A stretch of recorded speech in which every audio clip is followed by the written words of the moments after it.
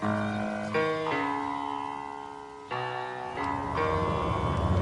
the right club. Be the right club today. Yes!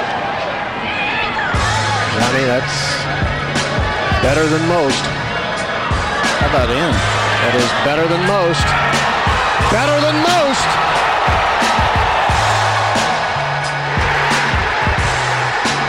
Expect anything different? Ladies and gentlemen, welcome back to the No Laying Up podcast. This is our exclusive preview of The Match. Or should I say Capital One's The Match? Capital One presents The Match. Presents The Match? Is that what it is? I don't know. Capital One's The Match? It's a mouthful. Missed opportunity for The Match presented by Capital One. I mean, I don't know how the estates of Harvey Ward, Ken Venturi, Byron Nelson, and Ben Hogan feel about using the name The Match. It seems kind of weird. yeah, they could have got a little more creative with it. There's some issues with The Match, and we're going to get into some of that. It might be a match. It might be a match. Capital One's a match. We have, hopefully, you'll hear from a few guests here later in the podcast. DJ and I are getting ready to fly out. We're recording this on Monday of match week. We're getting ready. Match week. The match week. Match week. That's my bad.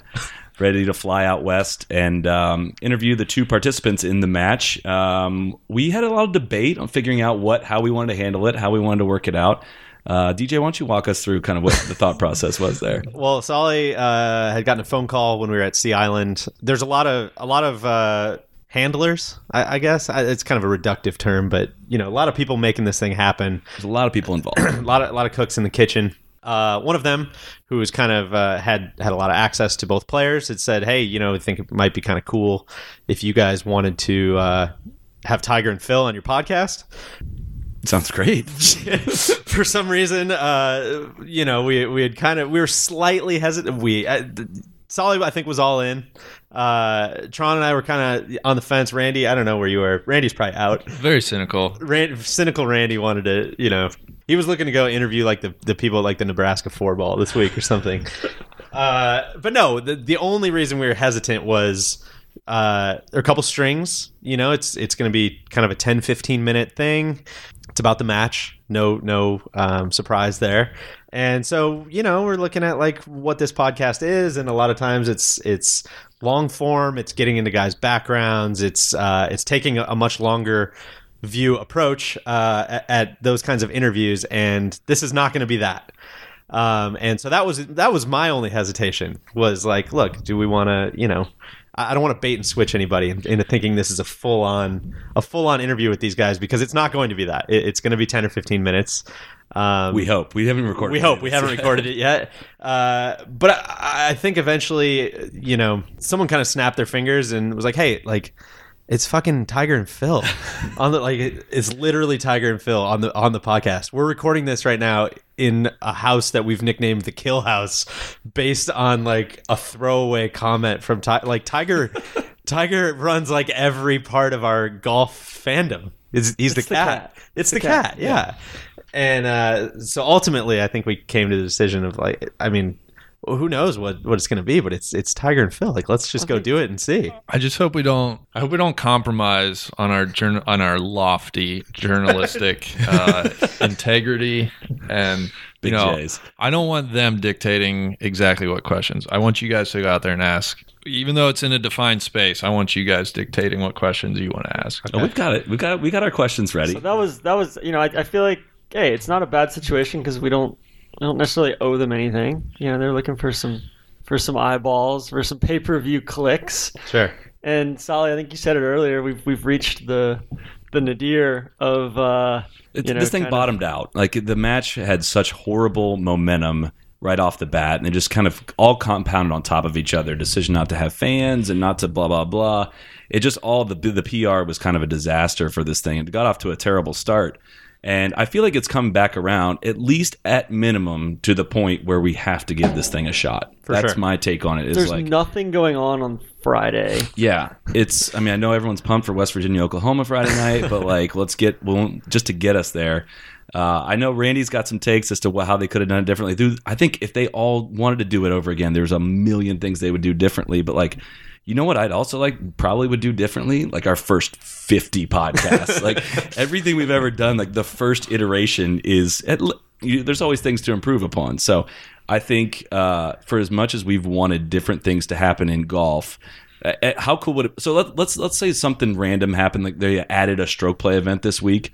If we were sitting around watching it, we would be like, you know, what would be cool if like Tiger and Phil had a match. Like I would watch that. Yeah, they screwed up a lot of the details, but like this is going to be worth at least seeing. It might stink. It very well might, but like it's going to be worth. Well, seeing. going a step farther, I think it's only it's $20. Yeah, which is like 3 beers on Wednesday night before Thanksgiving out at the bar, basically, and it's the kind of thing where we bitch a lot about the amount of commercials on telecasts and how staid and conservative and outdated golf broadcasts are. Let's see what they do differently. That's the part that I'm keeping an open mind for. I think some of the quote-unquote wagers and all of that, I think, is a little bit of window dressing. But the actual views and vantage points and camera angles, and I'm curious to see what they do there, because I think these matches are probably a trend that we'll see continue, because some of the better players in the world want to get a little bit more of their piece of the pie, I think. That's why I'm rooting for it, I think, is like there's a lot to be learned from these, and Rory coming out and like dismissing it very strongly, I was surprising, because I'm thinking there's a person that could probably benefit a lot from some of these things financially. I mean, who wouldn't want to watch Rory and Randy's boy Ricky in a match or something like that? So gross. Brought to you by Quicken Loans. Yeah, I'm with you guys. That's what kind of swayed me at the last minute. Not the last minute, but I was as cynical as anyone about it, and I don't want to. My biggest fear with this was that it would look like we had a little bit of access waved under our noses, and now suddenly we're gonna fluff. We have this glowing review of it, and I don't think that's the case. But I think it's just pure. It's curiosity of, okay, I legitimately, like, there's really no holds barred on this. They should be able to do anything they want. So I'm curious to see what that is. And the other thing is, like you said, Tron, I mean, we talk so much about there's 900 million stroke play events every year, and anything that's different, like, we really should be rooting for, and certainly not writing off before it even starts. So there's a couple of elements that are concerning, but I mean, we'll talk about those afterwards. We'll see how they feel. Here's what I think is actually the most important thing about it from a casual, like a viewer perspective, is I feel like when Fox got into the game at the US Open in 2015, that broadcast was a disaster that first year. They'll flat out tell you that. However, it changed the game a little bit in terms of Pro Tracer use and like being willing to do different stuff. And I feel like this has that opportunity. There is somebody outside of the realm of golf that is going to go for something crazy, and hopefully that raises the bar on broadcasts in other places. Randy, you look like you still have some concerns over there. I have concerns. I think we all share some concerns. I think the biggest disappointment. You take no pleasure in having these concerns. No, and I really don't want to like be just that guy who takes the opposite side. But I think the biggest concern or the biggest thing they screwed up, in my opinion, is not playing for their own money. I think once they decided to make it like this sponsor purse that they play for, I think it loses a little bit of interest. It loses a little bit of intrigue, I guess. Are they really going to pony up $4 or $5 Well, that's the million? thing. Yeah, I think if that's the case, like, it just doesn't happen. So the option is, hey, should we pay for it or have somebody else pay for it? Well, I guess, but they didn't need to play for $9 million, I guess, is my point. I agree with that. Had they each ponied up $500K and then played for $1 million, that's a lot more interesting to me than playing for somebody else's money. I get no thrill out of the amount of money that they're playing for. I don't care about that at all. And the tour said you guys can't play for. Well, I don't know if that's $10 million, because that's alleged, but I don't know. Very strong. The initial report was that it's $10 million. Now they're playing for $9 million, and I can only think of one other $10 million purse in golf that might have been offended by that number. So we're connecting strings, True Detective style. But Well, the other thing too is they're probably getting some money on the back end. They are. Too. No, they are. So there's like a organization basically set up for revenue that is, according to the Golf World article by Dave Shedlowski, like there is money to be made off of the actual pay-per-view and match Right. stuff from these guys as well. So, I mean, you got to think about how many people need paid off this, how many people are working on this thing, and how much has gone into it. I mean, all the airtime that's gone on TNT, and Ernie and them interviewing Tiger while he's in the Bahamas. Like, this isn't just like, all right, $9 million in goes to these two guys. for Like, sure. it's MGM's involved. Like, and I think that's part of what your beef is, Randy. Is like there's just so much going on. Well, when you get that many cooks in the kitchen, Correct. it just loses. It just becomes this out of control, nebulous, big thing that, I think strays from. Well, what's interesting at the heart of it is Tiger versus Phil. And when you start attaching all this other crap, like all it can do is just detract, I think, from my interest in like purely what should be Tiger versus Phil. Yeah. I wonder too what the involvement of the gaming commission would prevent Tiger and Phil from putting up their own money. I don't know. I know there's a lot of thought that has gone into down to like where they put the pins for some of these challenges that are going to happen, where like the gaming commission has to make sure that it's set up to be fair. I have no idea like what if they put up their own money, what kind of element that adds to It's it. the nanny state. It's like you don't allow, no one else is allowed to bet on themselves in sporting events or True. bet against themselves. So I think it's complicated. The whole thing is very complicated. Well, I think what Randy's saying is they should do it for the love of the game. Yeah. No. And I for sure concede that maybe it's not possible for them to like put up their own money. I don't know what rules and restrictions are, but what I am saying is I think it would be much more interesting if like, what are our favorite stories are like the Tiger Phil gambling stories on like Monday, Right. just play that match. Like, you all just play each other and make the stakes what you want between the two of you and play for each other's money. Like, I'm watching that. When it's $9 million of Capital One, and it just loses some of that Randy's natural just pissed intrigue. that there's not a Capital One cafe here in Jacksonville. But I think too, what else bothers me is, and Tron, you touched on this, like the side bets and the money goes to charity. Like, this is going to sound terrible. Like, God bless the charities for getting money. But like, it just like, what are we doing? Like, we're going to Vegas and we're having this like winner take all, lots of money. And then it's like the side bets are for charity. It just feels so mismatched. Well, it's Tron's favorite thing is, the birdies for charity sort of thing. It's like, just give the money to charity. Right. Right. Just give it to him. Like, why are we doing this? And if we're going out there to have this like gluttonous, like winner take all money match, then just take the money. Like, don't give it At to Shadow charity. Creek of all places. It just feels like they want to try to do everything, and by trying to be too much to too many people, it cheapens the whole My thing. biggest complaint thus far has been trying to make it one of golf's most illustrious rivalries. In actuality, how many times have Tiger and Phil, other than the time that Phil beat Tiger's ass at Pebble a few years back, that was sick. Listen, that was sick. But like they both just have kind of done their own thing, and it's been more of a non-rivalry than it has been a passionate, no holds barred, instinctive rivalry. Yeah. It's just that to me has felt the most forced of the whole. I was surprised they didn't actually play up more of their used to dislike each other. They kind of actually downplayed it, like the media is overhyped that we didn't like each other. That was surprising to me. I thought that they had a good chance to fake it if you need to, but like give us I couldn't stand that guy. He was out of shape and blah blah blah, and Tiger had inferior equipment. That would have been some good trash talk. I feel like I don't even know Tiger anymore. He's palling around with Bryson, he's getting along with everybody. He's in a stable relationship. He's new cat. He's accepting podcast requests. Yeah. He's new cat. Yeah, it's everything just kind of feels whitewashed and vanilla a little bit. Are you going to watch? I mean, yeah, because I think we're going to be together, right? We're going to order it. Literally, We're gonna split the Randy, cost. we're gonna lock you in the house, in the kill house, and make you So watch. yeah, I'll watch it. Pitch in your $5 and we'll split it 4 ways. Well, so we talked about this a bit too, just like offline, kind of debating, do we want to stay out there? So we're recording this Monday. We're allegedly talking to Tiger and Phil on Tuesday, which the second half of this podcast is going to be very interesting if that falls through, because it'll be me and Solly We might be re-recording at like the golden nugget, drowning our sorrows. But we debated, like, do we want to stay through Thanksgiving and stay for the match and be on site.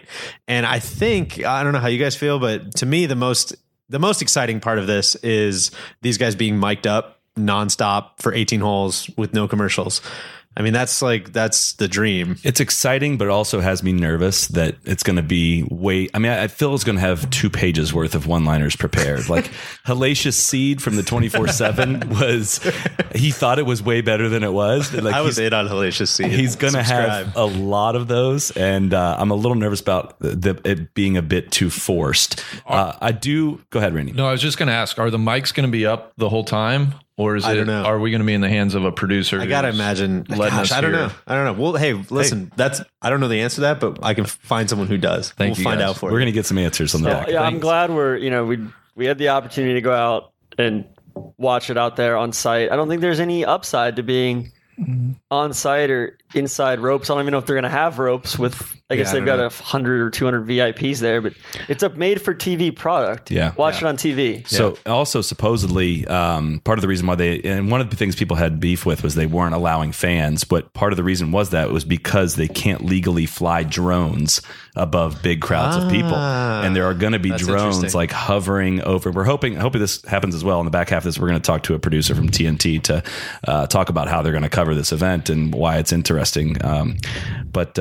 Okay, I got 2 questions before we wrap things up. I think the most interesting thing about the match is the ramifications going forward in the golf world. Agree. And if we want to quickly talk about that. It's pilot season right now. It's exactly pilot season. And then 2, does this, would you pay $20 to watch anybody else play right now? Ooh, that's a good question. That is a good question. Patrick Reed versus anyone like Jordan Spieth, I would pay probably 54 right now. That'd be cool. That would be cool.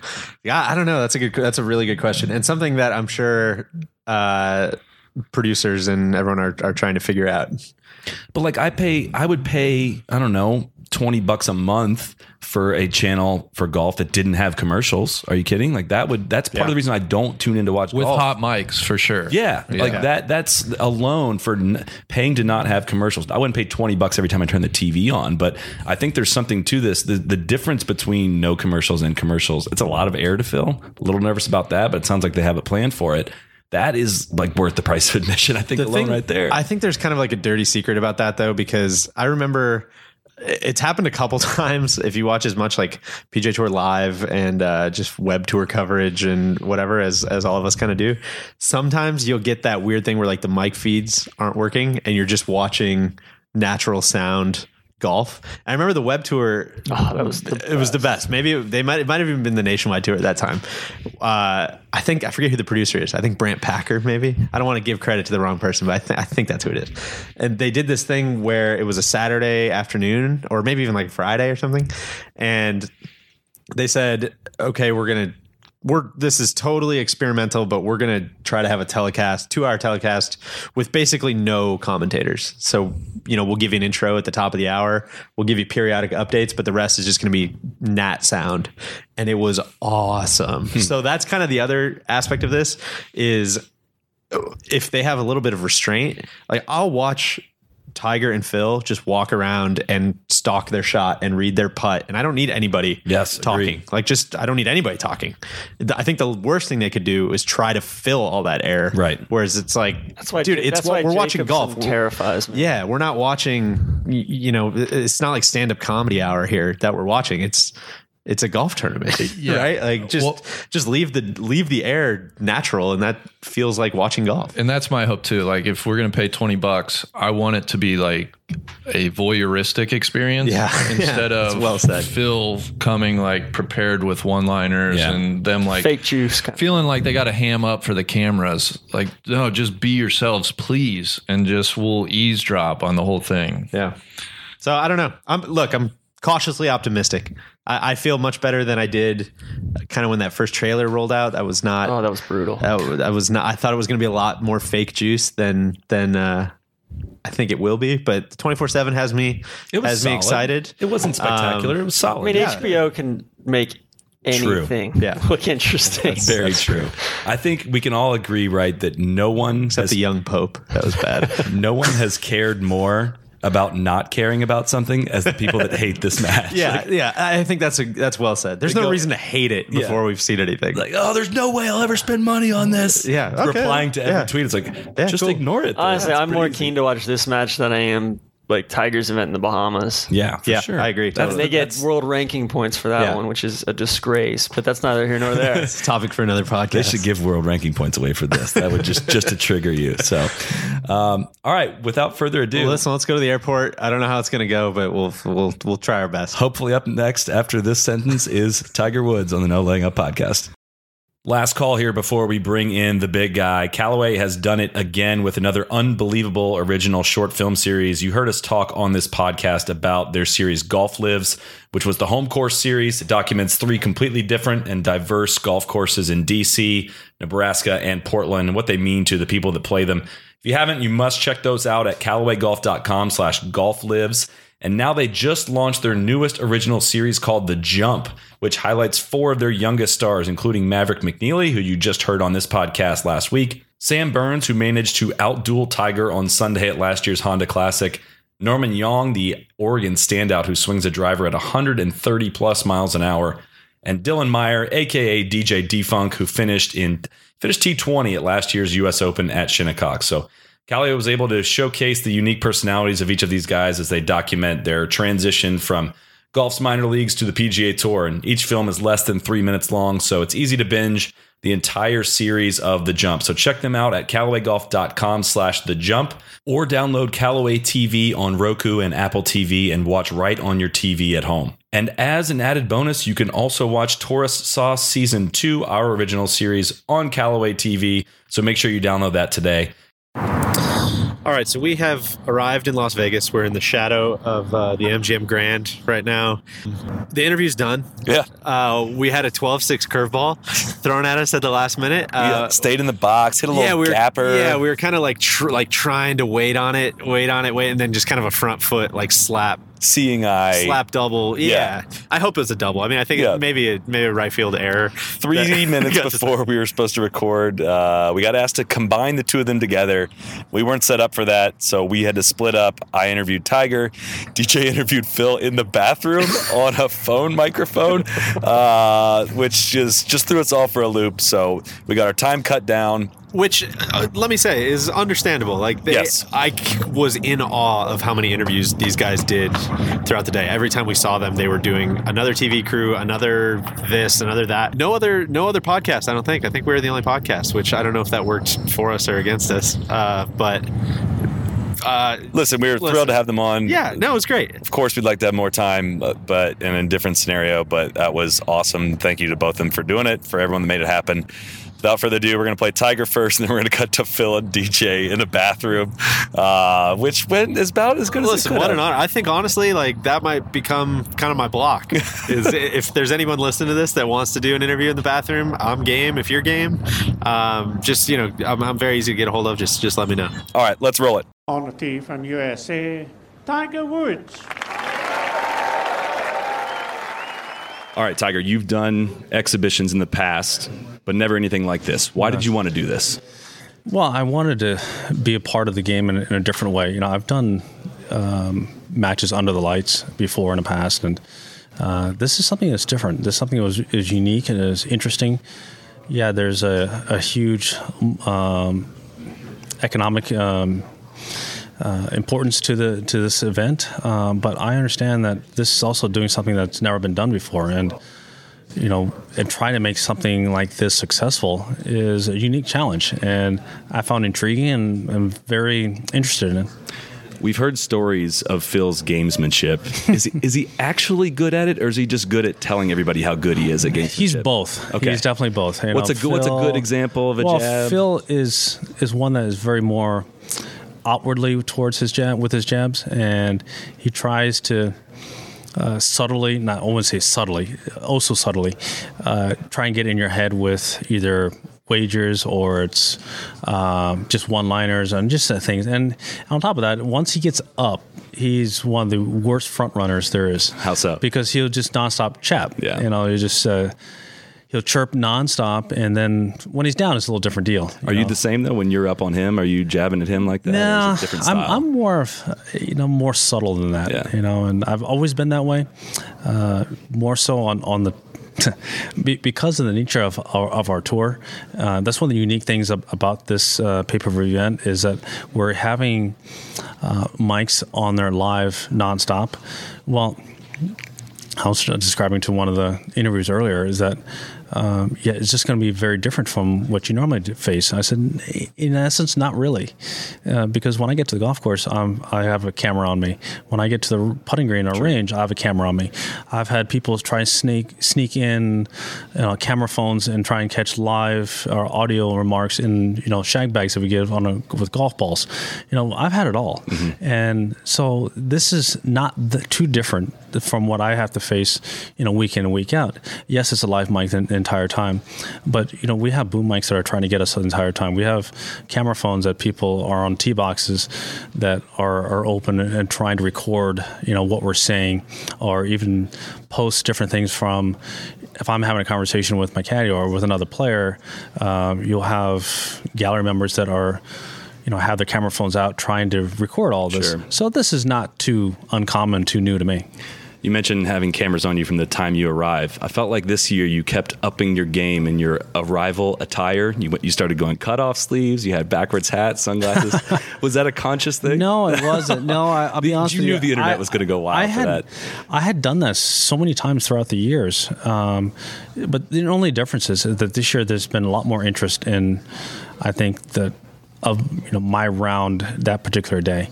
And sometimes they would catch me with cut off sleeves because I just came from the workout trailer, which is in the parking lot, and so I'd walk from the parking lot and didn't want to get my clothes all sweaty because I'm going to take a shower in a clubhouse, and so they get me in those situations, but that's not too uncommon for a lot of the tour pros, and I just again happen to have cameras on me all the time once I arrived at the golf course. So something that is unique and what I would say, not so unique, but is uncommon for me.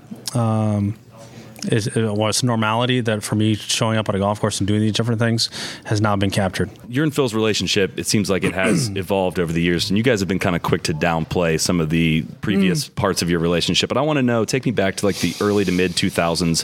What's that relationship like? Do you guys text each other? Do you talk on the range? And how is that different than it is today? No, we definitely didn't text one another back in those days. We were competing against one another. I was 1 and he was 2 in the world for so many weeks. And we were trying to outdo one another. And it's very similar to what Jack and Arlo went through early part of their career. They didn't really acknowledge one another, like they did later in their career. And certainly post playing at an elite level, they became a lot closer. And that's what has transitioned with us, is that we've understood that we are certainly more alike than we would like to admit. And we both care and passionate about a lot of the same things. And, that's one of the reasons why Phil's donating, his charitable efforts to the military. I was born and raised around the military.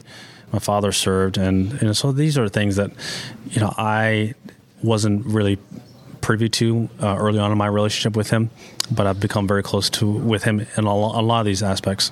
If you could swap out one part of your game for one part of Phil's game, what would it definitely be? His short game. Yeah, that was easy. It's sick. It's what he can do around the greens. It's just amazing. I got a chance early in my career. I was working with Butch, and Seve was working with Butch at the same time. That we'd coincide a lot of my training camps around Seve. And so I got a chance to get to know Seve at a pretty good level around, short game wise, and watch him hit a lot of shots and have him explain a lot of the things, how he did it. What he did was phenomenal, but I think what Phil does is even better because Seve had a 56-degree sandwich, and you had to make it work. The pins weren't as tight then, but the greens were a little bit slower. But with the pins are being so tight and Phil going to like a 60 or 64 degrees of loft, he's able to hit shots that no one could hit. But then again, he's trying to pull off shots that no one's ever tried to pull off, and he does.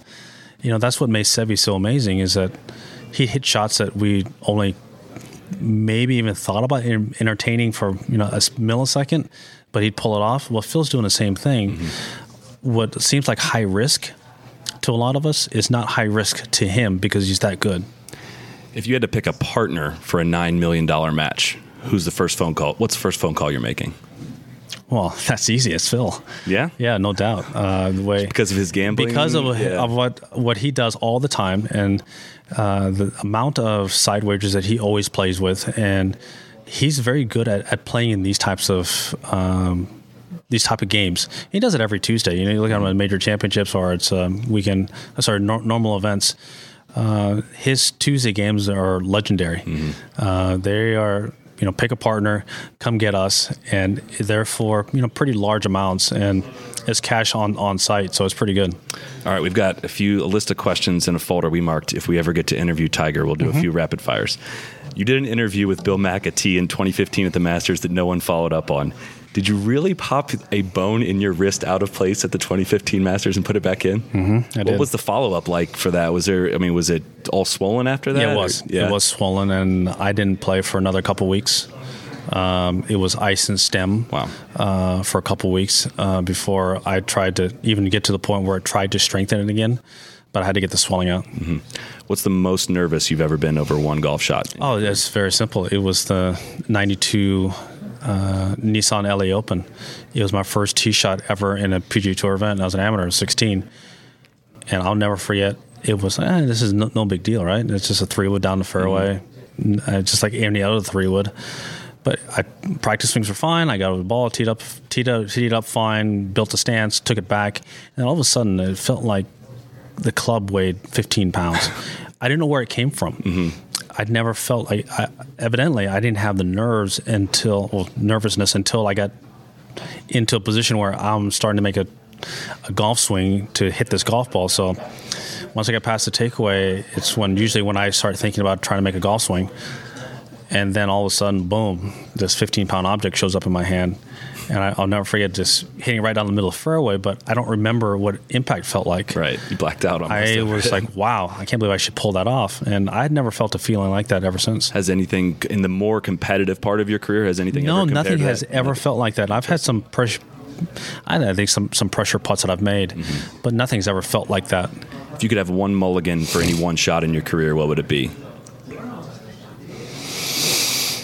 Oh gosh, wouldn't be just one. there's so many. I think if I look back on the round I played at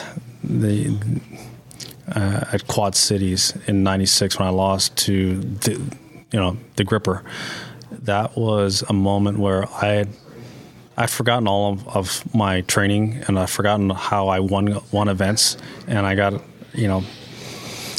I took myself out of a rhythm and how I played events, and just because it was a tour event. And I learned from that lesson, and I won a few weeks later at Vegas for my first event on tour. But that was a big learning moment for me. What's your biggest fashion regret in your career? None, because fashion regrets? No, because at the time I made it look good. It was the MC Hammer pants. It was a big baggy shirt, but we all wore them. I know. We at the time, if you remember, Ashworth had the shirts, the double thick cotton that went past our elbows, but we all wore them because Freddie wore them. Yeah. He made it look cool. That's why we picked up our sleeves and tried to make it fit and tried to hold it up on our neck, but.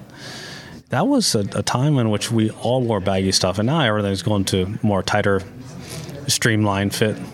Very last one. What is a skill of yours that you think is somehow unappreciated or underrated that maybe people don't give you enough credit for? Asking you to brag on yourself, but I was always curious to hear that one. I probably underestimated my level of enjoyment for comics. Yeah?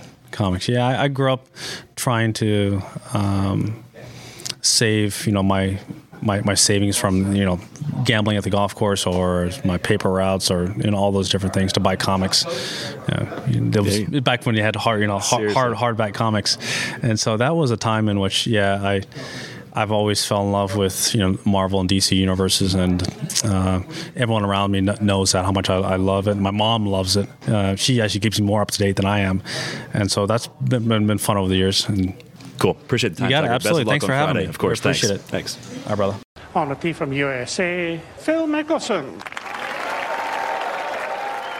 Phil, like I said, I've hoped to speak with you for a long time. This isn't, how I pictured my first time in the men's bathroom at Shadow Creek. Thank you very much for doing this. Thanks for having me. Absolutely. So we always start with kind of the most pressing question, which for you I got to believe is the leather jacket on Faraday. Was that a conscious choice? Was that a performance art piece of some sort? What was the thought process? Was there? that the most pressing question? That was, yeah. So I have multiple leather jackets that I wear out mostly with jeans and a t-shirt. That's kind of my outfit that I feel most comfortable in. So I have probably 5 to 8 that I rotate and wear. I love it. So you guys are mic'd up this week. Does that mean are you going through and kind of writing one-liners? You looked extremely comfortable in the press conference. What's that? Does it all come natural to you? You seem very well positioned for this. On Tuesday, we're going to be more affable than we are on Friday. When the intensity and the pressure when you start playing for those kind of numbers, especially in a match play head-to-head format, it gets to be much more intense. But the smack talk has been a gift that Tiger's always had, that I feel like I've been okay at, and when we're mic'd, I think you're going to kind of see some of the banter that goes on between us. You'll certainly get the in-depth analysis that a player and a caddy experiences. So I think that this event is going to showcase a side to the competition that most viewers don't get to see. But one of it is going to be that banter smack talk. You talk about Tiger being very skilled in that regard. I don't know if people don't always get to see that from him. What's he like behind the scenes? Paint a picture for us. The reason they don't get to see that is he's got microphones in his face all the time. So when he does say something, he kind of says it under his breath, where you can't see his lips move, so that you can't identify that it's him. But he always makes these little subtle passive-aggressive jabs, and they're funny. I mean, he's great at it. I think that side of him is going to come out in this event, and I think that's a good thing, because it's a bit of a risk anytime you put stuff out there that is more intimate like that you don't always let people in. But I think that side of him is really funny and a real plus if people have a chance to see it. So to the casual fan, one of the things that kind of jumps out about the match is obviously the money. You guys are the two highest earners in professional golf history. Can you put in perspective, what does $9 million mean to you guys? Is that a fair question? Does that make sense? I get what you're saying, but keep in mind that it's an entire purse of the PGA Tour. It's 4 or 5 times what we ever play for first place check. So it'd be the largest first place check ever. And no matter how much money you make, it's enough to make you nervous and uncomfortable. So we definitely want to win. But what it's also doing, though, is showcasing the future of what watching sports is going to be like. Because with only 2 guys, we're able to do things you can't do in other telecasts. By limiting the number of people that are watching, we're able to have a technical side of production that you can't normally have. We're going to have a guy with a camera walking around us, getting views and angles that you never get to see. Drones that are in up close and personal, seeing the shots, the swings, and so forth, as well as having on screen the actual odds of the odds to win the hole, to win the match, to hit certain shots closest to the pin, the side challenges that we're going to have, as well as being mic'd.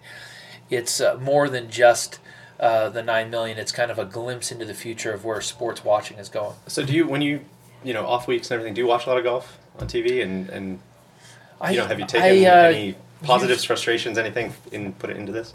I usually watch during the season because it helps motivate me to practice. So I'll watch a little bit while I'm practicing on the weekends. I don't watch too much in November, December, because there aren't really tournaments going on. But had a match like this been out there when I was growing up or watching as a kid, I would have definitely been a part of it and excited to see, just like I was with the Skins game when that was out. I still crave to watch golf, but there aren't events that excite me at this time. So there's so much stroke play golf throughout the year. There's so much PGA Tour golf, European Tour. I mean, there's so much golf that looks very similar. This obviously looks incredibly different. I'm curious in that regard, how does this fit into the world of pro golf? And then kind of the follow-up there is, what excites you about pro golf right now? What concerns you about pro golf? Anything like that? Not too much concerns me about professional golf, where it's headed. We've had a great infiltration of young, talented, great golfers that are great people too, that really puts golf in a great spot. And I feel very comfortable about the guys that are a big part of the game right now. And this event, though, is a bit of a risk, if you will, because first of all, golf's never been put on pay-per-view, and second, we've never really taken the risk and had it become so intimate where the players are mic'd, where you do get to hear the in-depth conversations between player and caddy, the actual smack talk, or conversations amongst players and what actually goes on inside the ropes. This type of coverage has not ever been done, so it's a bit of a risk that we're taking, but I think that from a viewer standpoint, it's also what viewers crave. By taking it off of telecast and putting it on pay-per-view and getting rid of the commercials, you get to hear the in-between shot conversations that takes place. That, again, is something that you don't ever get to see but crave as a viewer. A couple of grab bag things before I let you go, just because I'm talking to Phil and I've always been curious about these things. Let's hear it. So I always love listening to... the leather jacket. That's okay, exactly got it. right. What else is interesting to you? I always enjoy listening to you in press conferences. I always enjoy you're very thoughtful in all of your responses. Thank you. Absolutely. I'm curious, if you were to go back to college right now, what would you study and why?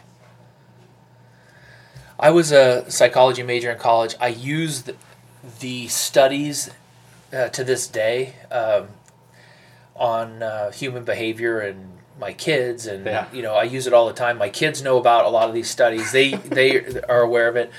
And I think I would study psychology again because I've been so interested in it. Really? I don't know what job I would ever really Mickelson. do. No, I don't. I wouldn't want to be a psychologist, psychiatrist, because you're always working out of the negative. You're always working with people's problems, and that's not really how I live. I'm much more positive. I don't really enjoy that. So I don't know what job I would ever do, but I really enjoyed being educated in that field. So you've played professional golf for a long time. You've seen a ton of players. Who sticks out to you as the most underrated player you've seen? The most underappreciated player you've played against? I don't really have a great answer for you. I think the most underestimated player would be Tiger. I don't think that people realize how great and level and play that I've seen him do things with a golf ball and hit shots in certain moments that seem to be the impossible, or certainly the improbable, and he became the norm, and he was able to do it with ease. I saw him do that too much throughout my career and his career to think that, and it leads me to believe that people don't appreciate the level of greatness he achieved. And the last thing, you've kind of seen Tiger's entire career, both from a place of being a golf star when he arrived on the scene. I'm curious, what do you remember about the first time maybe you heard about him, you heard this young guy is coming, that sort of thing, and then what do you remember about the first time you met him? I remember hearing about him when he played as an amateur in the LA Open, and there was just a curiosity, Yeah. But we get that since Tiger. I've had a lot of players come along and say, "Oh, this kid is great. He got into this tournament, this PGA Tour event," and you watch him, and there are some good players, but nobody ever turned out to be as great as Tiger. So my first time aware of him was when he was in the LA Open as an amateur. There was a funny line that Sandy Lyle said when they said, "What do you think of Tiger Woods?" He says, "I don't know. I've never played it." And it's funny now, and it's funny how that has come back to haunt everybody or him because of how well his career has gone and what a great player he's become. But it goes to show that until that point, and that was at that LA Open there at Riviera. So until that point, nobody on tour was aware of how good he was. Yeah. And when he won in 1996 at the Las Vegas Open, you could see what was coming, and then the Masters in '97 propelled him to end the game to a whole different level. Well, this is a stage unlike any other this week that we'll see on Friday. So best of luck. Thank you. And thank you so much for the time. Thank you. All right, take care. My pleasure. Thanks. All right, that was a lot of fun. And real quick before we go, we got a few minutes with the executive producer from Turner, Craig Berry. He's talking a bit about the broadcast, what it's going to look like, the drones and stuff like that. So we're going to end it with the short interview we had with him, and everybody enjoy the match. All right, so what is going to make this broadcast different than what we're used to seeing on TVs? What are the cool things you guys are going to be doing? Right. So I'll start the answer philosophically first. I just think as we approach content in general, there's some really important philosophical ingredients that need to be recognized. One is, kind of straddle that line of sports and pop culture, access, to be as close to the player, to the field, or in this case, the course, to the game as possible. Be authentic, be diverse, and be experiential, right? So I think when you take those philosophies and you apply them there, we're checking a lot of those boxes. So first and foremost, when we talk about access, going down the line, the mics, right? So making sure that we create an opportunity for the fan to create an emotional connection with both Phil and Tiger through the ability to hear them interact with each other and with the caddies. And essentially, what the 1999 is, not only are you seeing this very competitive match, but you're getting to walk the course with Phil and Tiger. The placement of cameras inside the ropes, steady cams, and additional camera angles that once you apply to the mics will even get us closer and more intimate to the personalities of the players. I think the drones. Yeah, tell us about the drones. How are they going to be used? I mean, I think this will be the first time in any live sporting event that we were able to apply live drone coverage. Generally, there's all kinds of regulations around the crowds. And in this case, the galleries, because we have a limited gallery, it has created a door or a portal for us to be able to access drone coverage. So yet a whole new lens to be able to watch the game through, or the match through. What about the microphones? So the players are going to be mic'd the whole time. Are we going to hear them the whole time, or is it going to be turned off and just recorded and cut into the live broadcast? Yeah. So look, I mean, if we had our way, we would have we'd have them provide the entire narrative of the match. So it's going to be a balancing act, right, between our announcers, which we have quite a lot of it. Whether it's kind of Ernie, Darren, and Peter, and then of course we have Adam, Pat, Charles and Sam, and then on Bacon and Natalie. So we have a kind of a myriad of opportunity for people to interject and to kind of extend the narrative. So the best case scenario, and all of them have certain strengths that they can speak to when it comes to these guys going head to head.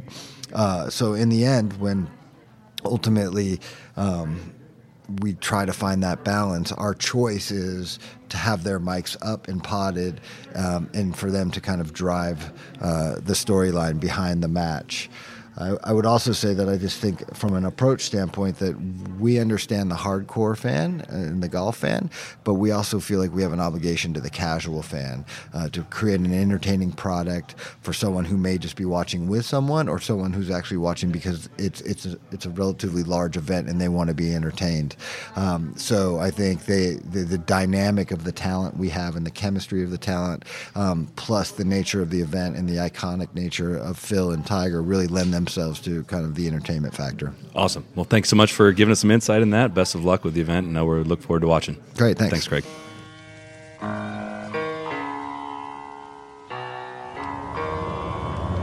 Be the right club. Be the right club today. Johnny, that's better than most. How about him? That is better than most. Better than most.